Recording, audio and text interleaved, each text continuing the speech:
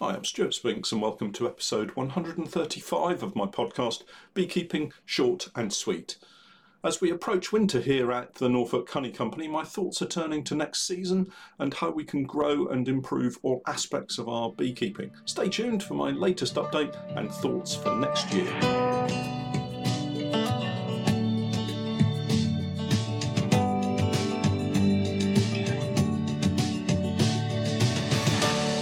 Beekeeping Short and Sweet, a beekeeping podcast for the inquisitive beekeeper with a short attention span. A beekeeper, in fact, just like me.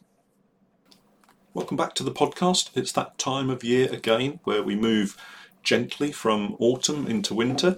December is just a short hop and a skip away, and before you know it, we'll be into the start of a new year and racing towards the new season. It's the time of year when we try, particularly here, to start on workshop jobs, cleaning, repairing and maintenance. I always try to fulfill that promise that I make to myself to get all of the dirty work sorted before the start of the new year, but there always seems to be something that pops up and distracts me. As you know, I'm easily distracted. This year it's been a couple of distractions. Firstly, I'm working on a new product which we should hopefully have available in a couple of weeks, and I'll share more of that once I'm set for the market. But to be honest, it's not a real big secret, but I do find that the more people I share my thoughts with on new projects, the less focused I seem to be on them. It's like the drive and enthusiasm gets drained from me the more I share the idea. With that in mind, I'm going to move quickly on before I get carried away and spill the beans. The other major distraction is my planning for next year. I'm taking a major step towards moving over to Langstroth hives, particularly the honey pour poly Langstroth hives, and that's kept me distracted for quite a while over the past few weeks. Before I get into the detail of my plans for next year, I wanted to give you a roundup of how things have been here at base camp. Of course, that means a weather check first and foremost. Well, it's been another wet, windy and mild period. We've had some clear evenings, notably around fireworks night, the 5th of November, and this is obviously time for my weekly whinge. Well, maybe they're not quite weekly, but anyway, it's a bit of a whinge anyway. And I hope that I'm not a regular complainer, but some things just get me a little wound up. I live in a fairly heavily populated residential area here in Norwich, and the size of the fireworks being bought and launched would be perfectly at home at the New Year's celebrations in central London. They're massive, huge chrysanthemum rockets that fill the sky, explosions that rock the house, and we had a rocket stick land in our back garden, and I swear it was so big I thought it was one of the fence posts that had blown down. Seriously though, it seems the days of a small selection box of tiny little fireworks for a family of 4 that get lit at the bottom of the garden and barely get more than 3 feet off the floor are long gone. And how on earth do people afford such huge fireworks? They must cost a fortune. Anyway, suffice to say, I grabbed my coat and a mug of coffee and sat in the back garden watching someone else's fireworks for a short while before heading back inside to catch up on more beekeeping websites and dream about what other bits of kit I couldn't afford. Talking of which, I've spent a few weeks now planning and pondering what I might do next year to move the business forward. Not just making the business bigger, not just banging in more beehives and putting myself under time pressures and stress though. I love beekeeping and I want to make sure I continue to get as much fun out of it at the same time as building the business.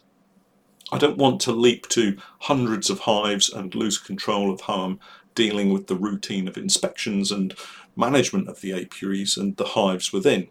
With that in mind, I've settled on a few ideas that I hope to see through from drawing board to being put in place that will tick all of those boxes. It does mean having to restructure some of our practices, but I'll come on to that in a bit. It's really important to me to maintain healthy colonies. This means we continue to cull the very weak or diseased colonies. I'm particularly mindful of the chronic bee paralysis virus and the colonies we've had to destroy so far. Doing this, though, has allowed me some control over any spread and hopefully will continue to manage this successfully. Regular checks through the winter to identify any colonies that may be dead outs is really important, and that will reduce the risk of any cross-contamination between hives, where large healthy colonies discover the dead ones and then set about robbing them out, taking all the stores and of course any diseases with them back to their own hives and thus spreading the diseases. The single biggest change I'm going to make is a commitment to the Langstroth hive.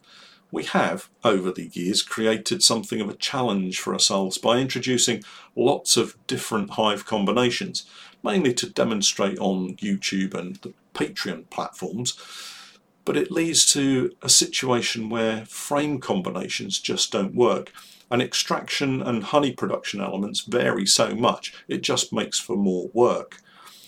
I've mentioned it before, but any additional growth I now put in will be just the Honeypore Langstroth hives.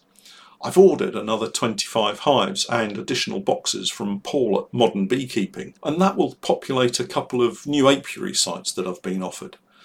That should move us up to around 150 total colonies next season, which will be manageable for me under our current inspection regime. I'm not yet ready to move away from weekly full inspections, so it will be labour intensive for that swarm period, but should calm down for the summer flow. The spring crop for me here is vitally important, probably more so than the summer flow.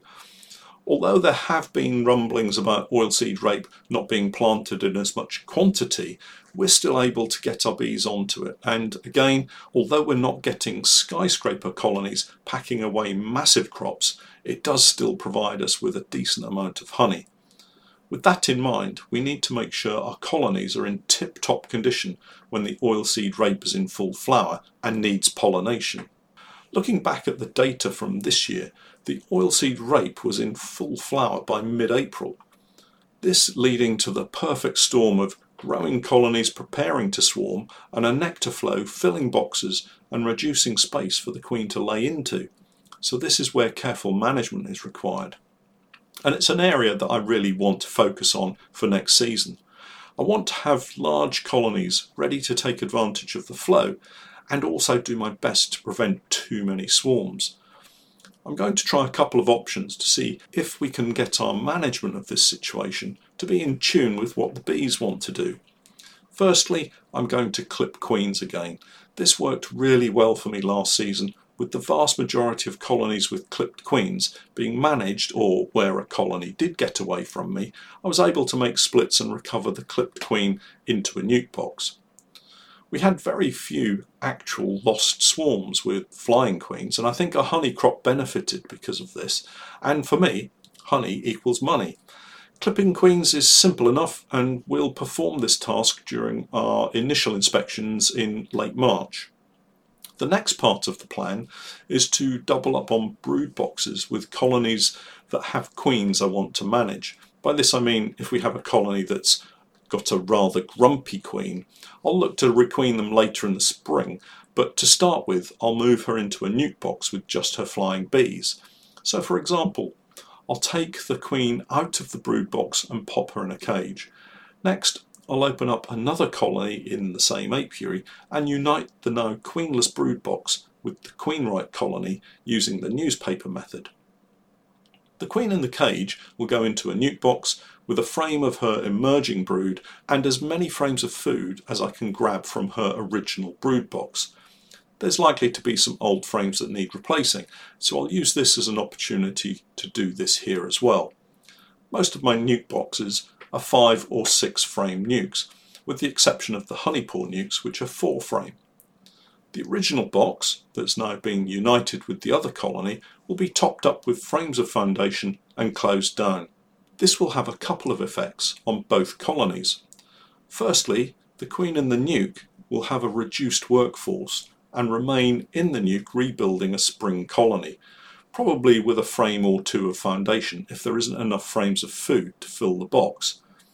If it's heaving, I'll maybe move her into a full-size hive rather than a nuke box in an artificial swarm kind of way.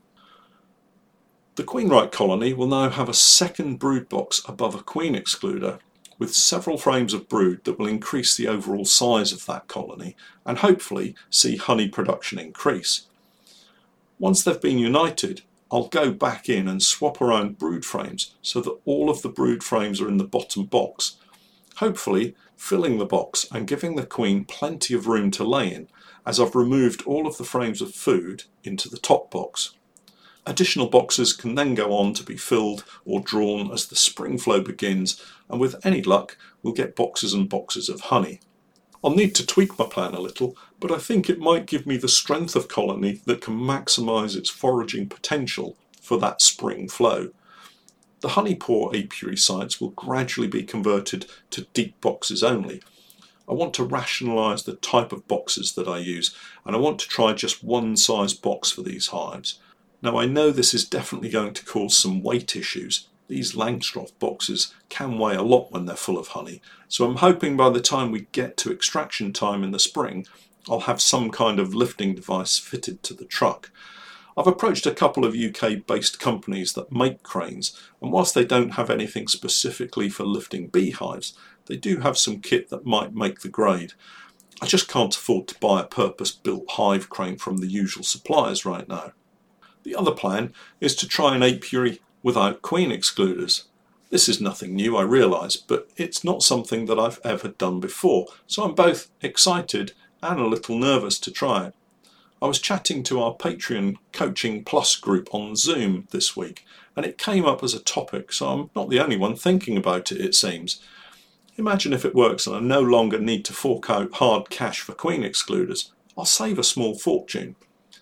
That, of course, is a long way in the future, and for now I'm still trying to get my head around where the queen will have her brood nest and how that will impact on my management of the beehives. I'm planning on starting with a double brood setup, and I'll add brood boxes above for any honey crop. I'm unsure as to whether they'll just chimney straight up the middle of however many boxes I put on, or maybe they'll sit happily somewhere between two boxes. I'm sure it will need some movement of frames between boxes when it comes to any honey crop, but it will be a fun experiment and one I'll record on video to show how we get on. I'm really excited to see how the new queens we have perform over winter. I should rather say how the colonies perform, but I was at one of the apiaries yesterday and took the opportunity to lift the roof on a couple of the honey pour hives. I'm really starting to see the benefit of clear cover boards. No need to disturb the bees, a quick look and you can see exactly what's happening. It wasn't cold yesterday, to be fair, so the bees weren't yet clustered, and each box had bees across all seams between the frames. It's a lovely sight at this time of the year, full boxes of healthy bees and plenty of food for them to live off. I'll probably pop back and take a photograph or two and then revisit them every few weeks and keep taking pictures so I can show you what's going on as the winter months go by. Finally, I mentioned the Zoom meeting earlier. It was my first attempt at hosting a Zoom meeting, and I think it went quite well. We did have one question from Rachel Stone in Australia, who was asking about information from publications rather than just the kind of information that you pick up as hearsay at the local bee club. And I offered a couple of solutions that I wanted to just share here. Firstly, you can go on to Google Scholar. Google Scholar is a fantastic portal that if you type in a search reference such as Varroa treatments, it'll pull up lots of scientific peer-reviewed publications that you can usually get into and read as long as they've been published as a PDF. The other website that I would recommend is IBRA, the International Bee Research Association. It's a fantastic website, and if you sign up there, it'll give you access to all of the recently published beekeeping science papers, as well as those that have been published previously. We had lots of really great questions, and although I managed to forget to allow a couple of people access, I think it was good fun. I'm definitely going to host more, and to help me manage the event, I think I'll have a co-host next time, set up to keep an eye on what's going on. If you'd like to join in the fun, simply head over to my Patreon page and check out the login requirements. I'll be posting details of my next meeting in the coming weeks. As usual, links to all the relevant information will be in the podcast notes. But that's it for this week. We'll catch up again next week, but until then, I'm Stuart Spinks, and that was Beekeeping Short and Sweet.